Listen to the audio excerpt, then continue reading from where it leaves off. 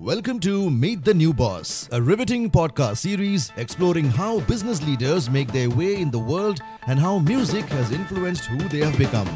Here are your hosts, Vince Catanzaro and Jeff Never.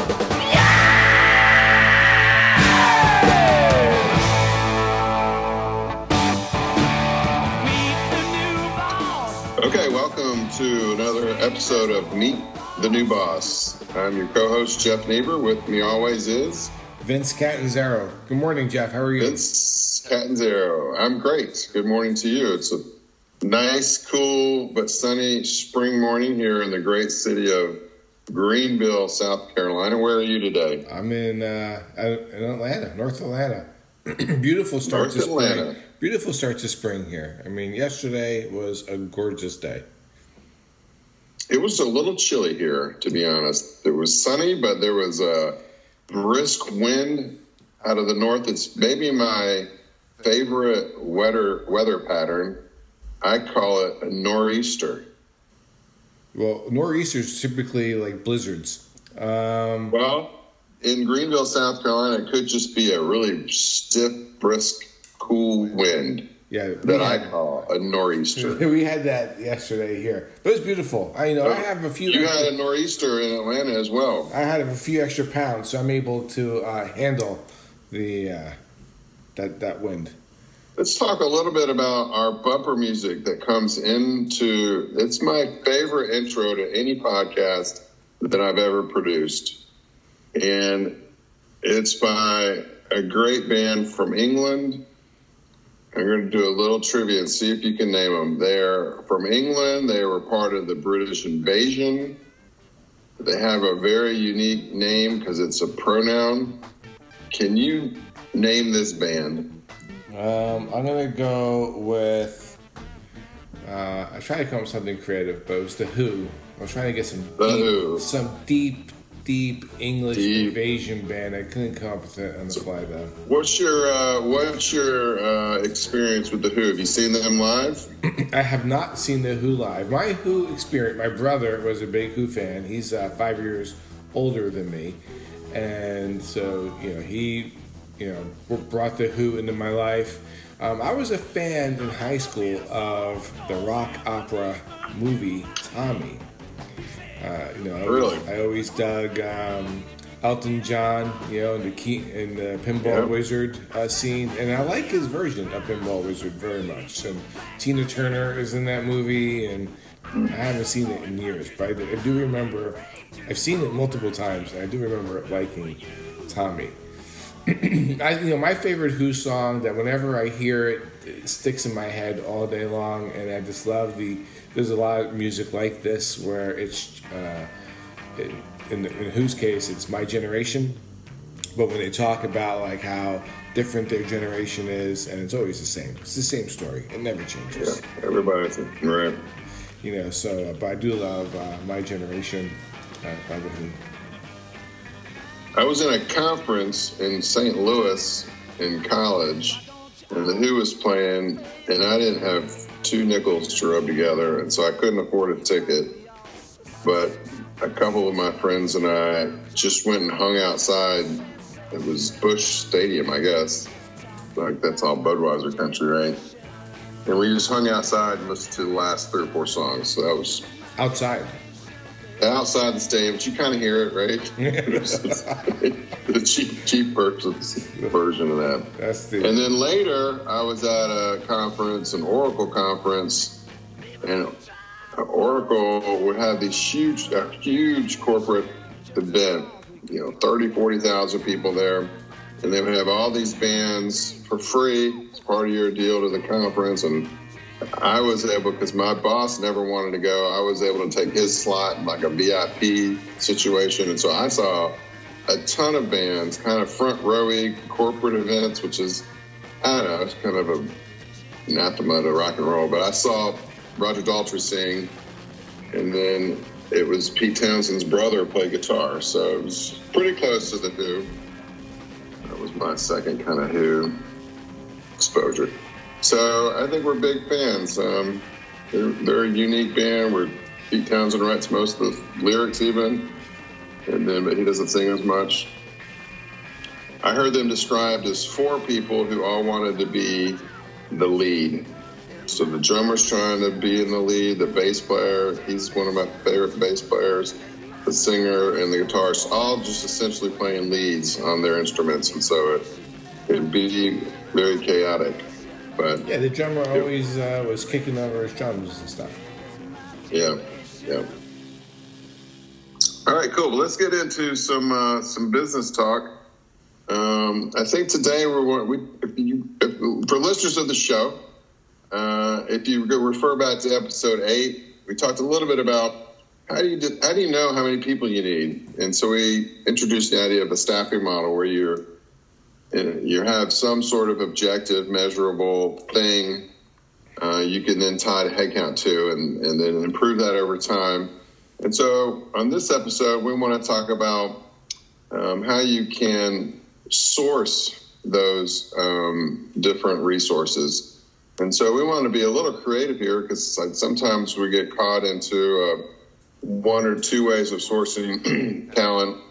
And I think there's a lot of ways. And, Vince, you've been in this game forever. So I think between the 2 of us, we know a lot of different ways. So I wrote down a couple. So the obvious one is just full-time people. You go hire somebody. Sometimes I call those W-2. That's just the tax status of full-time people. Contractors, 1099s, right? So they come in, you pay them an hourly rate, they do their thing. Outsourced, where I would maybe call this like a fixed bid or statement of work. So, you're at company A and you go to company B and you say, hey, I want you to achieve these deliverables for me and I'll pay you when you're done. And then also kind of introduce offshore models, nearshore models.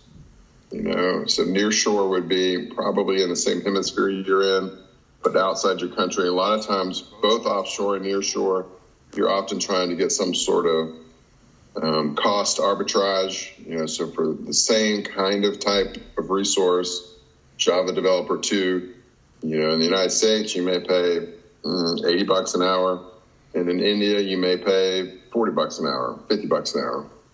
Costa Rica, maybe you pay $55 an hour, but you get them on the daytime. So those are just different kind of models. Anything else that came to mind as you were thinking of it?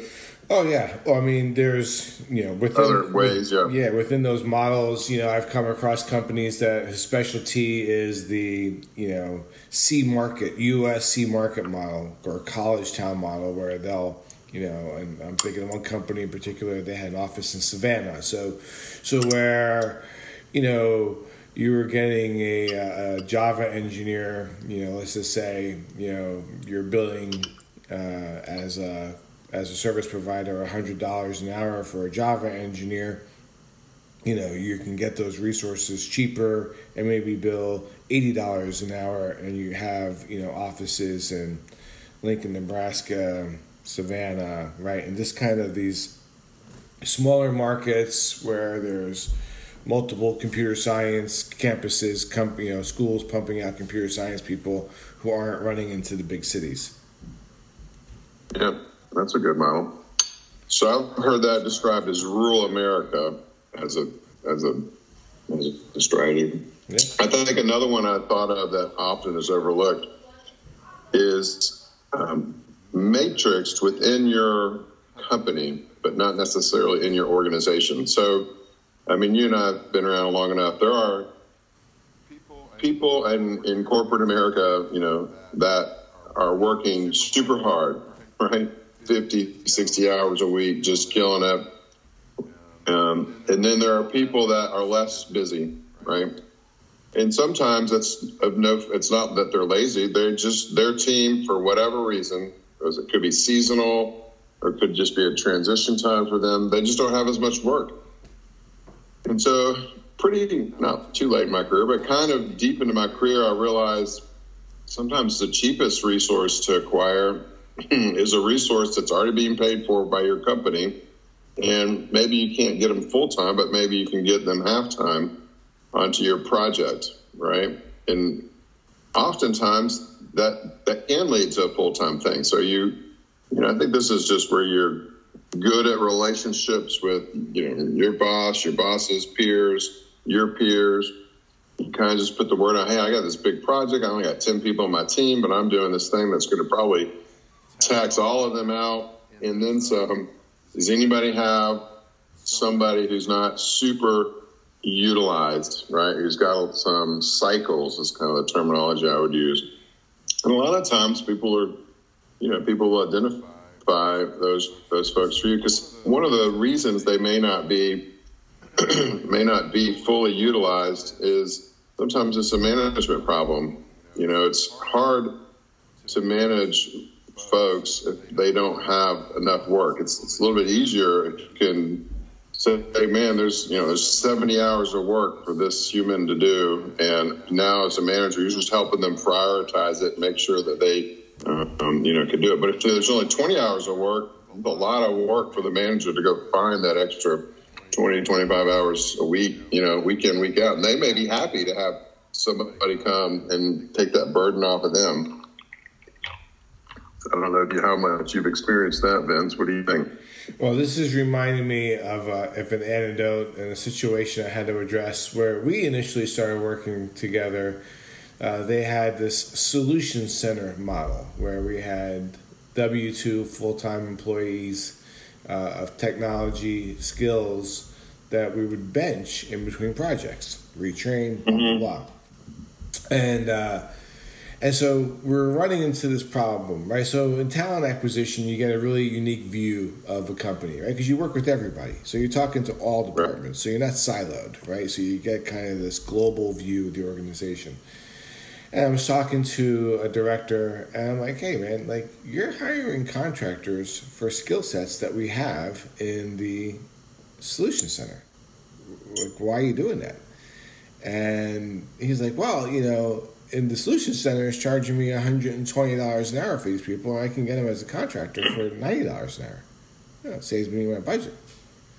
I was like, well, dude, that's like phony money, right? That's like fake money. Solution center money is fake money, right? We're paying those people no matter what. You going out and getting a $90 an hour contractor is making that price go up to $130 an hour because they're still sitting there and not being billed. Right. Yeah, $230 an hour. Yeah, right. I was like, it's all internal all-time money. And I guess if you're paid on your budget, and that's something for you, but that was something that needed to be addressed. I just remember it driving me crazy. And I was like, that's why. How we're doing that is broken, right? Causing people not to use available internal resources, right? So their model was addressing that. Hey, let's take these talent people and manage them that way so that they're able to go and stay busy and produce. And when they're not busy, we're retooling them and we're educating them and sharpening the saw, right? Good concept. Yeah. But then how the internal usage of them was done, it was a penalty to the operator from a budget perspective to use them, and they were just choosing to go get outside resources. Yeah. So it ended up good idea, didn't execute very well. Yep, it's tough. So I thought of another category would be like interns. I've had interns and mixed success, right? So sometimes getting an intern, it's almost like a full-time job for the manager to find full-time work for the intern. It's a hit or miss. I think sometimes I've had it where it worked out super well. Sometimes I had it where, it just was, never able to get the intern enough going. My experience is that if you're going to go down an intern model, it would be good for your system to be in place that's really good at assigning work. And then I think it's also probably wise to have more than one intern at a time. So you kind of have a team that's taken over like a level one kind of role. That's another. So let's get down to how do we decide? You're looking at a team and we've done the staffing model and we say, well, we're going to need 20 people for this project at peak. And then someday when we're finished with the project, our run rate is only going to be 8 people. And so in front of you, you have these different categories we've talked about.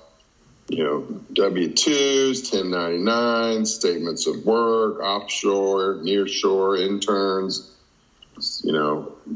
shared services or matrix kind of thing. What's your kind of approach as you think about that problem? Yeah, well, I think in the world today that, it's a blend of all those things to solve the problem, right? Because, the cost, probably the most expensive initial investment is to bring on a full-time employee, right? You're bringing them on, you're giving them benefits, you got to ramp them up, right? And now you own them, right? There's a cost to getting rid of them as well. So the most flexible way would be to provide contractors, a statement of work potentially if you're going to give a piece of the project away. Then there's cost factors, right? So if so if you have okay, we're going to peak up at 20, we only need 8, so we're going to need 12 flexible resources. How many of those flexible resources do we want on location? How many flexible resources do we really want to make sure are working, daytime hours? Can we offshore to India, Eastern Europe, right? Which is a potentially a cost savings. I've had, if sometimes a perceived man-hour cost savings is not necessarily a production cost savings as well, right? So you got to kind of measure those things, and in all these different avenues that we spoke about, whether it's interns, offshoring, hiring full-time, bringing on contractors, there's a level of maturity and commitment to the process of doing all those things well that are extremely important, because if you don't offshore well, it's a nightmare. You don't intern well, it's a nightmare, right? So hire well, it's a nightmare. So those are the things that, not only do you got to figure out the model or the matrix of how we're going to do it, but then you got to be committed to all those different processes as well. Yep. So practically, here's how I've kind of approached it. I spin up a spreadsheet, right? And I have by month 1 through month end, right? We're in, I think, is maybe 6 months after I go live to where we think we're back to steady state. And then I have, for each of the rows, I have these different types, W-2, 1099, statement of work, offshore, inshore, nearshore, whatever. And so I almost work backwards. I go all the way to the end. I'm like, okay, if my little cool model's right, I'm going to need 8 people to run this thing. And I'm probably always going to want some mix of 1099 W-2. So I probably would put something like 6 W-2 and 2 1099s to make up my team of 8, right? Okay. And then I'm going to start walking backwards. And I think one thing that people can do, or that I do, is you start factoring in, well, what's my turnover rate, right? So if I hired 6 W-2s today and the project's 2 years long, just statistics says you're not going to have those same 6 people in 2 years. Maybe 2 of them are going to move on, right? So I then take that into account. I just put in a turnover ratio on all these people. I think 1099's the turnover ratio is probably higher, and statement of work, that's even higher. So I want to start with small number of employees, and this is where we may differ today, in a high number of contractors, because I want to try before I buy the contractors. I want to roll them into the project with the intent to convert to full-time based on the success of the project. I mean, I've read statistics, something like 50% of all IT projects never get implemented, right? Okay. So, I mean, you have to protect the company's money. You can't go hire 8 people because your model says you're going to need 8 people in 3 years, and then your project gets killed, and now you're responsible for those 8 people. So I would probably hire 2 or 3 W-2s out of the gate and start hiring contractors, 1099s, and look at building that into the 20 And then knowing I want to, over the course of those 2 years, go from 2 W-2 people to 6. That's the kind of model I'd look at. But you said you didn't love contract to hire. Tell me a little bit more about that. Yeah, I really don't like it. I can tell you why. As a service provider and for the candidate, it leaves a continued piece of being uncomfortable, right? And potentially for the customer as well. So, you have kind of two folks. You have folks that want to be contractors, right? That like being 1099 and like making a little bit more on the dollar up front and writing off their own expenses and those kind of things. And you have people who want to be full-time employees. And so in the model of contract to perm, you put someone in, ideally if the client is wanting to convert the people at some point, that you're putting in people who prefer to be full-time employees, and then you're leaving them in a position of being uncomfortable until that happens, right? And they feel vulnerable. Vice versa, you get the person in that role who likes to be the contractor, and it's like, yeah, I'll take a 6-month contract to perm, but in their mind they're thinking, I'm not going to convert when time comes to convert. And then the client is like, hey, I'm trying to convert so-and-so, but I can't convert so-and-so, right? And I wanted to convert them. So it just leads to, I'd much rather, if it is. So to your point, if the number of full-time employees is lower at the start of the project, just to make sure, I would rather hire correctly, right? And you can do, I think the average person is a coin flip in today's marketplace on average, but I think you could dramatically improve those odds through a service delivery model that's designed to be successful. But on the other side of it, like just during this conversation, if you said to me, hey, Vince, we're going to bring on 2 full-time employees and we're going to bring on 6 contractors, right? At some point during the lifetime of this project, that's going to be flipped. So whether it's at some point replacing contractors who don't want to convert to full-time employees, or we start converting contractors at some point in the future, and that's an option for them, I think that's the simple description of that is worded in a way that makes people more comfortable, because contractors want to be contractors, full-time employees want to be full-time employees. I've never seen anyone from a candidate perspective who really wants to be a full-time employee say, hey, I'm really comfortable being a contractor for 6 months to be tested for 6 months before I get hired, right? And so, but I think the message was, hey, we're hiring 15 people for this project right now. Of those 15 people, 12 of them are contractors. Sometime in the future, there's only going to be 8 people on this project, and 2 of them are going to be contractors. And you run that life cycle out, and not sell it as, from behind the scenes, the fact that it's a 6-month to no penalty conversion, that doesn't matter. That's fine, right? Yeah.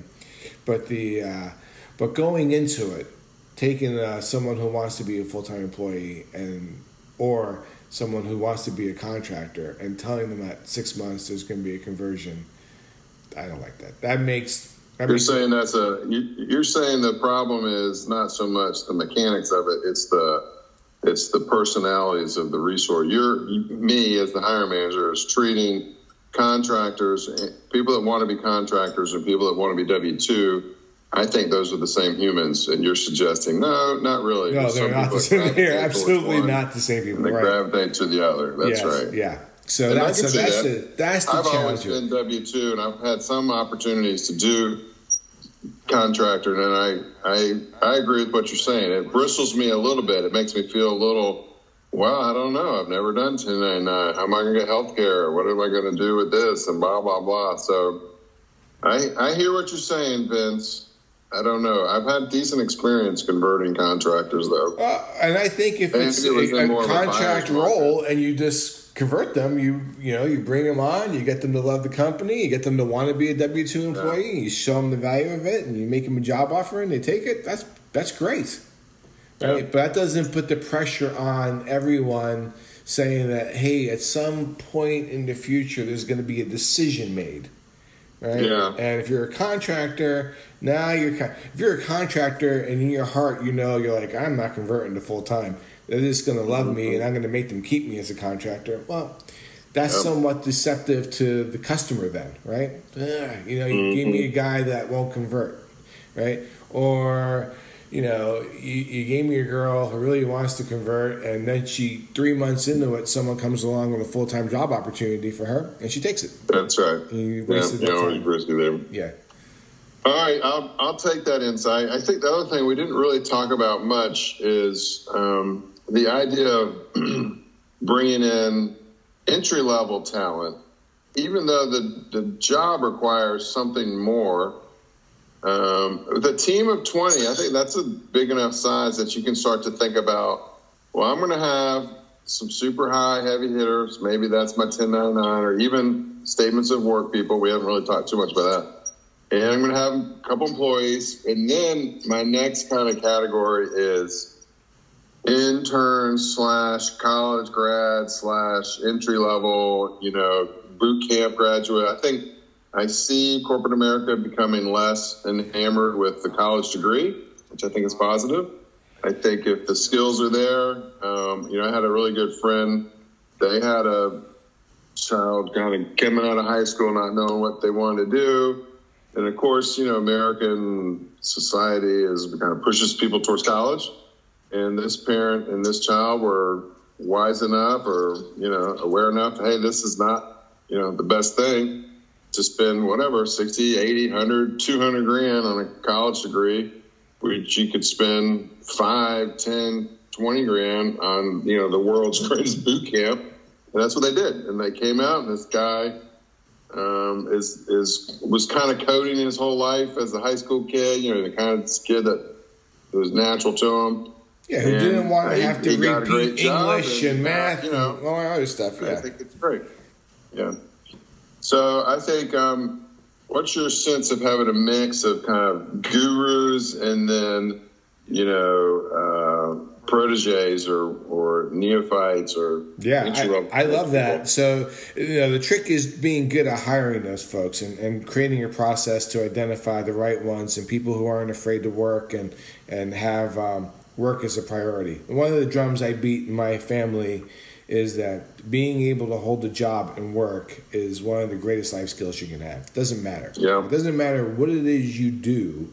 If you're a good, solid employee, you will always be employed and you'll always be able to take care of yourself, right? So the ability to work. So like my youngest daughter, who's not a great student, she gets good grades, but she does not like school and she's dyslexic. Mm-hmm. And, the idea of going to college for, 4 more years and having to repeat, Comp 1, Comp 2, algebra and all that kind of stuff. I mean, it literally makes her sick, right? The anxiety associated with that.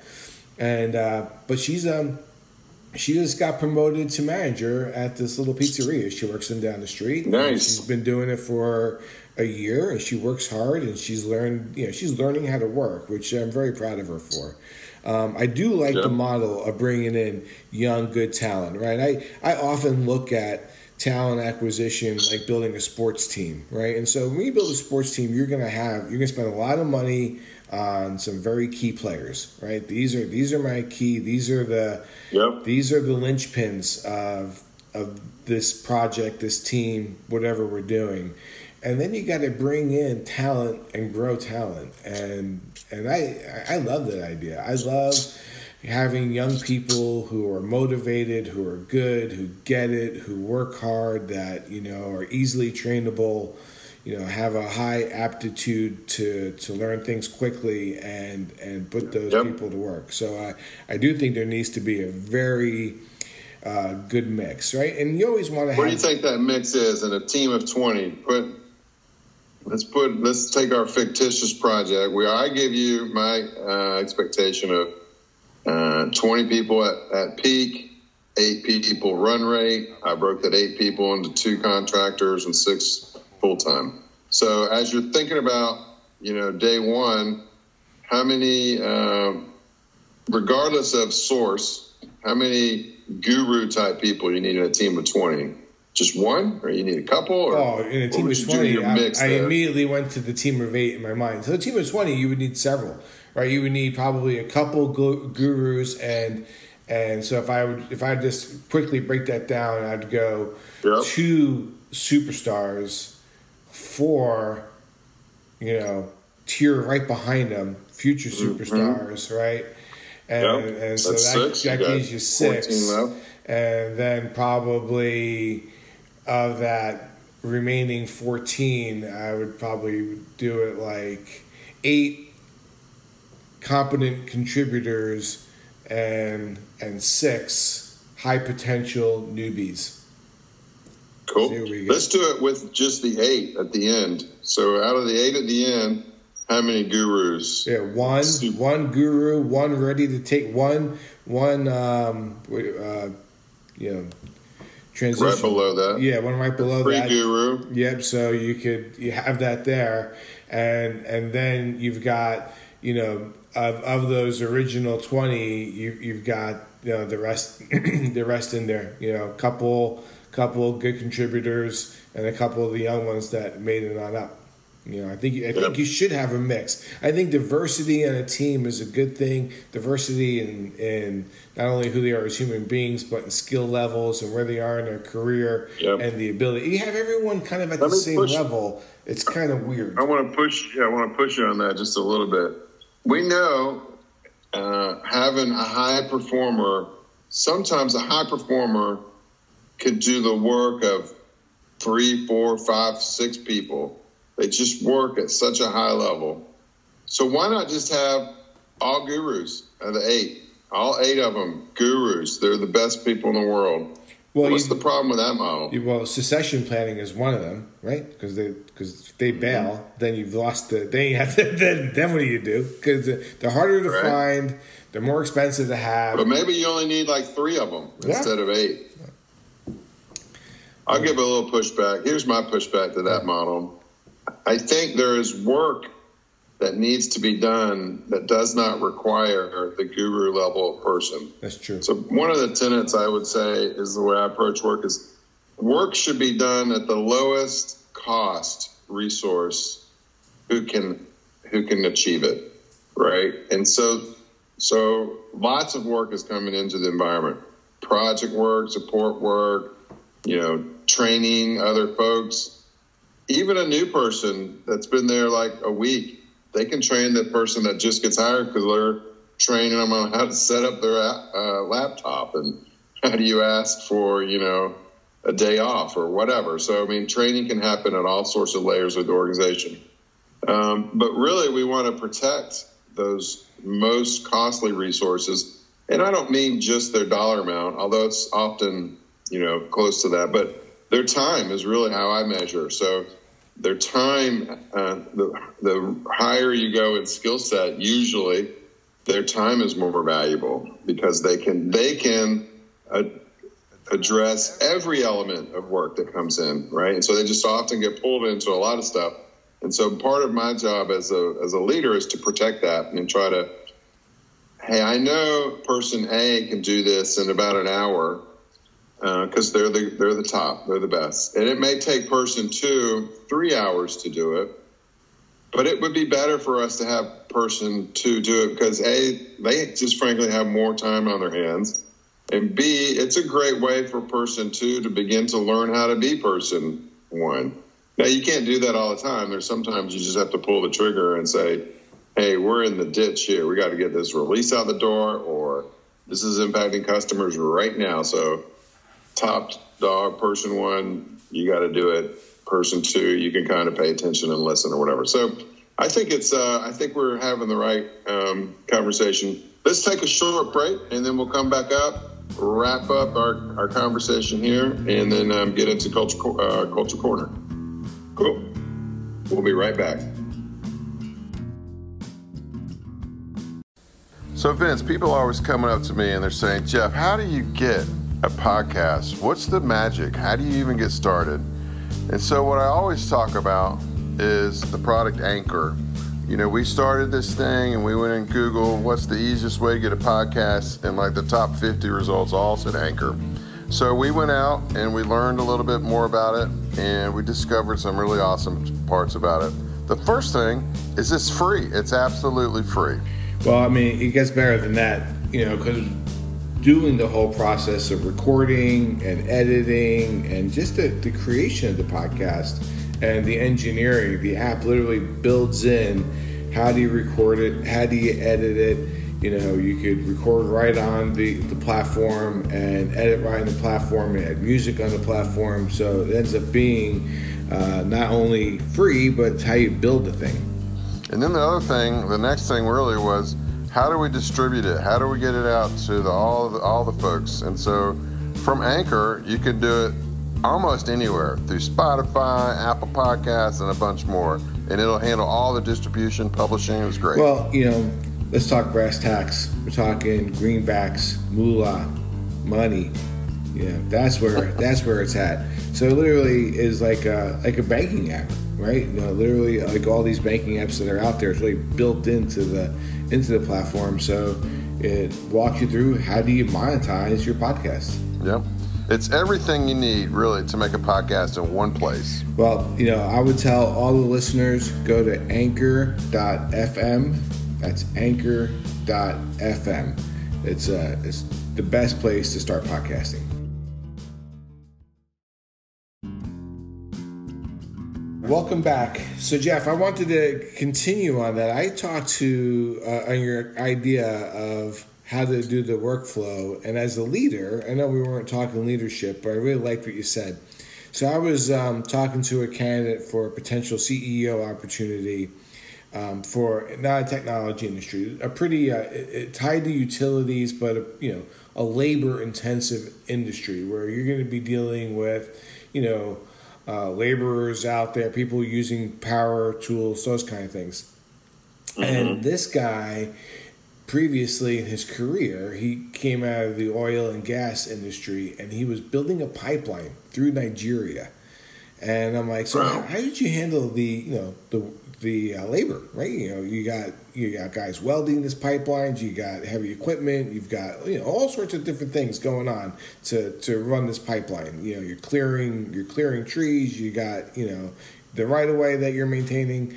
How did you do it? And it was interesting because in Nigeria you're still running into tribal chieftains who want to make sure you're giving people of the tribe work and parts of the business. And it was just great to hear him talk about some skills and some safety things. It's like, we have to have very tight control over. But there are labor things that we could do where we could give the chieftain, and we'd have to go and negotiate and have to explain to him like these are the different things we had to do, and these were the things that this guy was negotiating on the ground. He's like, I had to be there. You can't take the word of the report of the pipeline. So you're having to go out and visit the pipeline every couple of days, right? And see what's happening. So it was really cool, kind of a non-technical way, but he went through the same exercise that you went through. I really like that. Hey, before we hit... And then go ahead. We haven't talked too much about the fixed bid piece of this. I think that's more common today than it was 20 years ago. I don't know if that's really true. That's just my opinion. So here I'll describe it a little bit and then get your opinion, and we'll offer our opinions. This is where you are not hiring a human kind of to do a piece of, to do work or to be part of the team or whatever.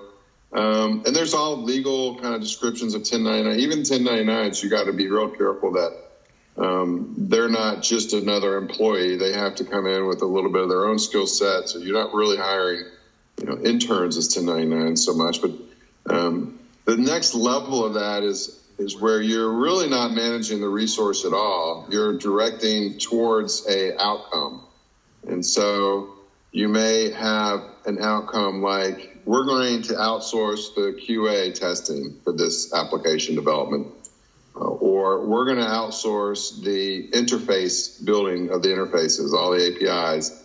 So my team's going to do all the core development. They're going to write specs on APIs, and we're going to contract this company they are going to go write all the APIs, and then we're going to incorporate them. You can take this to an nth degree and outsource the entire work, right? And now you're just managing vendors, and you're having the output of one vendor go to the input of another vendor, and you're really just managing vendors. And my impression is that can get very expensive. But what is nice about it is you can seemingly, I say this because I don't see it work as often, but you can seemingly have a bit of insurance or guarantee about the outcomes. So now you've removed a layer of responsibility of delivering this product, and you've placed that on these external companies, because most of these contracts will be written with, a remedy. It's got to be time-based. You're delivering these modules by September 1st, and if you don't, we're not paying you, and then by October 1st you start paying us money because we're getting affected in the marketplace. And so, what's your sense of how to best use those? Like on the pendulum of use them for the entire project, and you just have kind of a project manager directing this, to let's don't use them at all. What's your sense? I guess it really depends upon the project and deliverable. I don't have I'm not anti-consulting firm, right, or pro-consulting firm. In technology, those waters are very muddy often. But I'll give you a cleaner example of that. So in the world of construction, a general contractor, right, that's basically their entire business, right? They are, they're the hub, and they're doing all the construction work. They're responsible for all the construction work, and they're bidding. They're bidding the excavating, they're bidding the concrete, they're bidding the brick, right? Subcontractors. Yeah, right? So everything is subcontractors, right? And everything is, and they're bidding, right? And they're taking, their bids, and then those subcontractors are responsible for deliveries and on time, and that's kind of a cleaner version of that. I haven't worked for an IBM or a Deloitte where we've come in and said, hey, Jeff, we're going to deliver this project on your behalf, right? And we're going to manage it, and this is our deal. Where I've seen this come into play in my world is kind of a varied version of it that's kind of half contractor, half bid, right? Where it's statement of work. It's almost like the workaround from dealing with procurement, right? We're gonna get you on a statement of work, right? Which hits our capital expenditures, and we're a budget that's managed separately outside. We have more control over who we use for these type of things, and we're gonna do statement of work, and you're gonna provide us contractors who are under our supervision, anyways, right? So there's kind of that blend in there, and I haven't been on that side of it where they're true delivery, third party contractors, consultants. Right. So I think where I've seen it most successful is where there is a piece of work that is maybe technically beyond the scale of the team, and that's maybe misleading, because you can go acquire those people, you can hire those people, but sometimes it's better. It's almost like you could probably learn to do some limited surgery on your foot, right? But you would never really try that if you had an expert that could come in here and do it. That's done it 1,000 times, right? 10,000 times. And so there's things like that where you've maybe never been exposed to this particular aspect of instrumentation or this type of code. And so it makes sense to bring them in and be able to carve off a little bit of work. I've seen it go worse more than I've seen it go better, because there's two things that I would just warning signs. One of the warning signs is, if this is a core part of your business, I would recommend you bite the bullet and train people into it and hire people into it so that they can become expert at it, because otherwise you'll always be dependent on the third party, right? And then the second warning sign I would give you is when you get these statements of work, the customer, start putting these deliverables, right? And it feels so empowering because you can just say, I want them to do this, I want them to do that, and they're going to do this. When the other vendor is reading that statement of work, the very first bullet they put in their mind, not on the paper, but in their mind on every statement of work, their first bullet is, be a part of the next statement of work. And so that is their goal, is to always be continuing on into that engagement. And so I've seen it just kind of run amok. So my view on fixed bid statements of work, super targeted.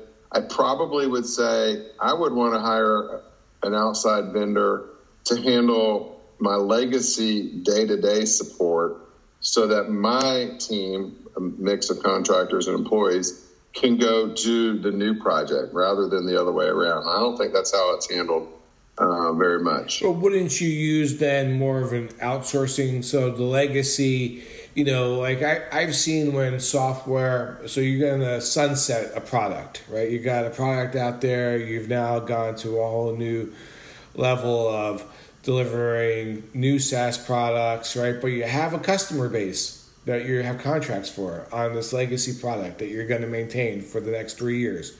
Wouldn't you typically then move that to a less expensive offshore? Hey, we're going to offshore all that maintenance. We're not going to continue to do new releases on that, and kind of sunset that through third-party offshore. Not a high-powered, I'm not going to bring in a Big Four consulting firm to handle that kind of stuff. Yeah. I think you're right. I think that's a good use of that model. We didn't talk too much about offshore and nearshore. When have you seen those as successable pieces of that? Oh my God! Well, this seems like it's always successful in everything that we're doing. I think just as an everyday person now living in this world, you are, whether you like it or not, you're engaging in offshore and nearshore models. I had nearshore work specifically for me out of Brazil on a project, on a QA project, right? So they wanted to have QA that they were offshoring to India in the same time zone, and that was something that was important to them. So we did a project where an operation I worked with where they had a Brazilian operation to do some QA in Brazil, so the time zone wasn't a burden. But I was on Amazon 2 nights ago, and I had a customer service issue with Amazon, and I was connected to someone in India, right? That through their chat, that solved my issue, right? Everything is. There's a combination of onshore and offshore, it seems like, in all major technology players. So it's always at work. Yeah. So what kind of things would you push to an offshore, or what kind of things would you say, no, that's got to stay here, or there's no real indication there? Oh, I think, as, innovation, you'd want, your innovation, you would want, W-2, let's call it, right? So the stuff that is you're leading the market, or you're taking the next step in the market, or involving trade secrets and those kind of things are the things that you're keeping W-2, you're keeping in-house, right? The most important, the most innovative, the next generation, right? You're not giving that away to someone else to handle for you. Right. That's the stuff that's keeping.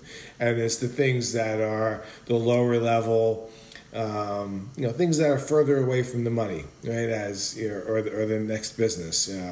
If you ever read Ferris's book, The 4-Hour Work Week, right? You stay within 2 steps of where the money is, and you outsource everything else. So you're always by the money, right? And so from that perspective, if it's It's legacy products. It's low-level skills. It's skills that, those kind of things. Low risk, for the business. Those are the things that I would offshore. Cool. So let's interject a little bit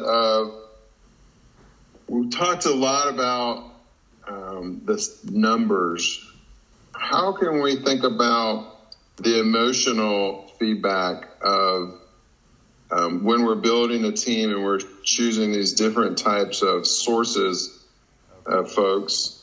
How do you perceive? I mean, you hear the candidate sides, both W-2 and 1099, all the time. How do they experience a team getting built and decisions like, oh, well, we're going to offshore this, we're going to outsource that, we're going to 1099 this, we're going to W-2 that? How do you think they're experiencing that from an emotional kind of standpoint? I don't think it's on new stuff, right? New project, you're putting it together, everyone is good to go. I think where the emotions come in is, I can tell you, I worked for a company with a very significant India operation. I had a big team in India, and they were very concerned that we were opening an office in the Philippines, right? Like, oh my gosh. Oh, really? Yeah, they're like, oh, we're going to end up, we're all going to end up losing our jobs to jobs in the Philippines, right? We're very concerned about that. I've seen, when projects enter that, hey, are we going to sunset this project? Are we in the back end, something new, or something that was new for, 5 years ago that you started with, and that project is now matured, and they're starting to your point, hey, that team is starting to get smaller, and we're starting to offshore pieces of that. That's when people start to feel the anxiety, especially if they're emotionally invested in the work that they've done and feel like their handprint is on that product. So it's the change, it's the downswing of those kind of things that I think affects people, or relocation of offices. I worked at a company where the corporate headquarters got moved to Seattle, right? And it was very deflating for the Atlanta folks. Oh, we're all going to lose our jobs. All of our jobs are going away, right? The turmoil of the office location, the turmoil of product being sunsetted. Those are the kinds of things that I see really emotionally affect. On the upswing, right, everyone's just excited and let's go. That's kind of my high level on that. Well, I like what you pointed out earlier, which was the idea of if you're trying to put W-2 folks into 1099 roles and vice versa, that creates an emotional tension, probably unintentional, certainly on my part. That's new information to me. I agree and hear that, and so I'll try to be more conscious of it. But so I also think, we talked a little bit about the guru and the more the entry level and what's the right mix. I think if you get that mix out of line, that's a problem too. I've had teams that most everybody was kind of at that guru level, and it was they didn't like doing work that was kind of below them, but it had to get done. And then I've had teams where you didn't have enough guru and just all kind of new folks or less skilled or were new to the technology, and that's a problem too. So I think all these things work in together to try to have a holistic kind of approach. So any other thoughts on this topic before we hit a little cultural corner? No, I think we're good. Cool. Me too. So culture corner today, I was going to do the idea of low value versus high value add. Low value add, high value add. And so I think that's like a tongue twister almost. Some work we do is low value, right? Like it's just not adding value to the bottom line. Some work we do is very valuable to the bottom line, but we didn't really add much value to it. We're just copying and pasting what somebody gave us, and we're pushing it on to the next thing, but we didn't truly add value to it. And then high value is stuff the company really values a lot. And then high value add is where you as a person added a lot of value. And so I have had this conversation before, and what I would prefer is to see people move up the line from a low value add being much of their day to a high value add. And the moment I started having this conversation with this team, the pushback I got was, oh, well, I'm working on very high value stuff. And they truly were. They were processing, hundreds of millions of dollars of revenue for the company. So there's no doubt that it wasn't high value. And so I had to kind of elaborate, painstakingly at some point. Well, just because you're working in this high value system, that doesn't mean you personally are adding a lot of value. And so the cultural corner topic or summary would be, if you're not adding a lot of value, that probably could be automated. That's my guess. Or it could be done somewhat more efficiently. And so out of your 40-hour work week, I think it's worthwhile. How much of this is I'm adding minimum value to the work effort, or I'm adding lots of value? Even though everything you touch may be super high value, if you're not contributing to that becoming high value, I would try to find a way to find someone else to do it, like an offshore or an outsource kind of thing, or an automate kind of thing. Or, frankly, sometimes you just quit doing it, right? That's like an old adage in IT. There's back in the day, these print jobs would run in the middle of the night and hundreds of pages would print out of reports. And the IT guy would come in at, 8 in the morning, rip them off the printer and throw them away. Nobody used it. It's like, what are we doing here? I mean, but that concept is really, really in place today at corporate America. And so if you're not doing work that's high value add, where you're doing analysis, computation, you're digesting it, you're resynthesizing decisions and formulas, and you're predicting, you're giving some sort of analysis to the customer or to your peers or management. So I would just consider that kind of stuff high value. But if you're copying and pasting and just stamping approval and moving things down an assembly line of information, then what real value are you adding to the work product? And I would want to break my work week into those two things and see what I can do to get rid of the low value add and find more of the high value add. That's my 2 cents. I like that. So what do people just make a spreadsheet they kind of look at, or the manager looks at team activity and make a spreadsheet and like, hey, this is low value stuff right here. We need to figure out how to dump this work. That's right. That's what I did. And so, we kind of went in and understand what are the process flowing here through your team or through your group or through you as a worker, and what are you doing? How long does it take? And who do you get it from? Who gets it from you? I mean, this is kind of classic Lean Six Sigma processing, right? And then are there steps we can remove, right? If you can't find somebody down the line that's going to consume one of your outputs, well, let's just quit doing that output for a week and see what happens. It may be like one field on a spreadsheet. You got 20 fields that you're responsible for filling out, and we can map 19 of them, but the 20th we can't figure out.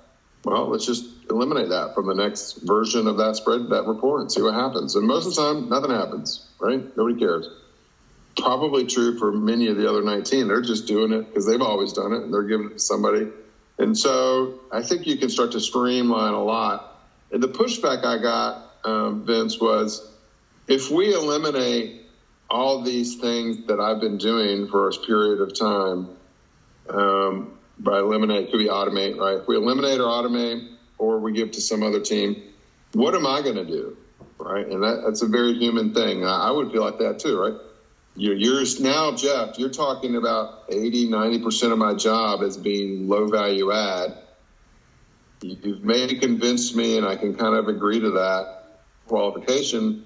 But the next step is very scary to me, that I'm going to get rid of all my work, and then they're going to fire me. They're going to lay me off. And my response to that pushback was, well, if this is true if you can't move into higher value add work, right? But if you can move to higher value add work where you are doing things that nobody else can do easily, right? You're using and I tried to paint it in this picture too.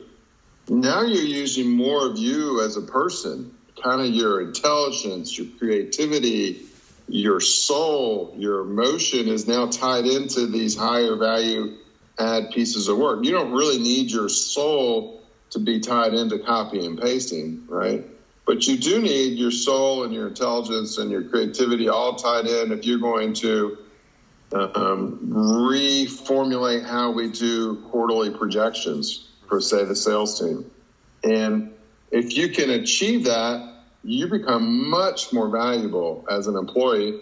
And nobody's jobs, I've been laid off, right? So nobody's jobs safe forever, guaranteed forever. The business is tough, but the more value add work you can put in your 40 hours a week, the less likely it is that someone comes and says, oh, well, what is he doing? We can live without that. But the very people that all they do is copy and paste and push information around, those are the jobs that when just like the movie Office Space, right? The big consultants come in and they want to know, what do you do? Does it add value? If not, you're gone. And if you can answer those questions, what I do is I've developed a model to predict 18 months out sales projections. And I've been making it more and more accurate every quarter. And the salespeople love it. They can't live without it. We're talking about enhancing it and making it into, a runtime program and a web page where they can see their scorecards last 36 months projected into 18 months. You have a job. You may have a job longer than the salespeople because you become such an innovative kind of person. So that's the Culture Corner. How do you move from low value add to high value add? I like that. And not to confuse that with low value work. You can have low value work, or really you can have high value work, but it's low value add. You didn't really add anything to that value. So you want to eliminate all of your low value add and increase all your high value add. I like it. Cool. Let's end here right across, all across the world. We are not the world, but maybe across America at least. It's coming up on opening day for what sport, Vince? Baseball? Baseball, America's sport. What are your top 3 baseball songs that you can think of? Baseball songs? Take Me Out to the Ballpark, right? Yep. A baseball song. That's maybe all I come up with. Baseball songs. Cracker Jack. The Cracker Jack theme song. Cracker Jack theme song? Is that a theme song? What do you do? How's it go? What do you do with a kid like that? You call a kid a Cracker Jack? That's good. That's perfect. All right, then Center Field by John Fogerty, right? CCR. All right. And then I'm going to throw out the Macarena. All right, you like the Macarena. Hey, Macarena. I saw Alice Cooper on one of those VH1 things, and they were talking about like the top 20 sports songs of all time. And this one, I think, was number 1. And they were interviewing, they had a bunch of stars interviewing every song or whatever. And so they get to the Macarena, and Alice Cooper's like, man, when you can tie a hit to the radio and then put it on the sports field, he goes, oh, there's so much money in that. It's like we will rock you for Queen. Artist / business person could just see people all over the, in all the stands doing the Macarena, and he's like, man, that is just money. I wish I had written that. I thought it was fun. Yeah, We Will Rock You. There's one that has entered into the world of sports forever. Yeah. Good. Yeah. Are you a baseball fan, Jeff? No, I don't like baseball. Okay. How about you? Not much. Yeah. Okay. I like those 4 songs, so that's good. Okay. All right. On that note, hey, how people, if they want to reach you or talk to you, how do they do that? Jeff.Niebuhr@iCloud.com, or you just get me on LinkedIn. Or we now have a hotline, like a email. You can email the podcast, right? What's our email address? It's info at meetthenewboss.live. It'd be great to hear from folks. What are some topics that we should cover? Do you want to be on the show? You know, we had a guest just a couple of weeks ago, and that went great. In fact, today felt a little boring because we didn't have a guest on. It was just me and you again. All right, well. So let's get some guests back on here, and let's get some user questions. That would be awesome. How do people get in touch with you, Vince? Best way to get a hold of me is via LinkedIn. And if you want to connect with me or have a conversation, anything to do around staffing models or talent acquisition, how to hire better, I'm happy to have the conversation. Cool. All right. We'll talk to everybody next time. Thank you. Thanks, Jeff. You have been listening to Meet the New Boss with Vince Catanzaro and Jeff Niebuhr. Available on Apple Podcast and other streaming platforms. Please like and subscribe. Meet the New Boss is sponsored by Renee Vincent Executive Placement LLC. Contact Jeff at jeff.niebuhr@icloud.com or find him on LinkedIn at Jeff Niebuhr. Contact Vince at vincent@reneevincent.win or find him on LinkedIn at Vincent Catanzaro. Bumper music provided by The Who and Buddhify. Additional engineering provided by Just In Time Recordings. All material 100% controlled by Vincent Catanzaro and Jeff Niebuhr. Unauthorized reproduction is prohibited by law. Meet the New Boss.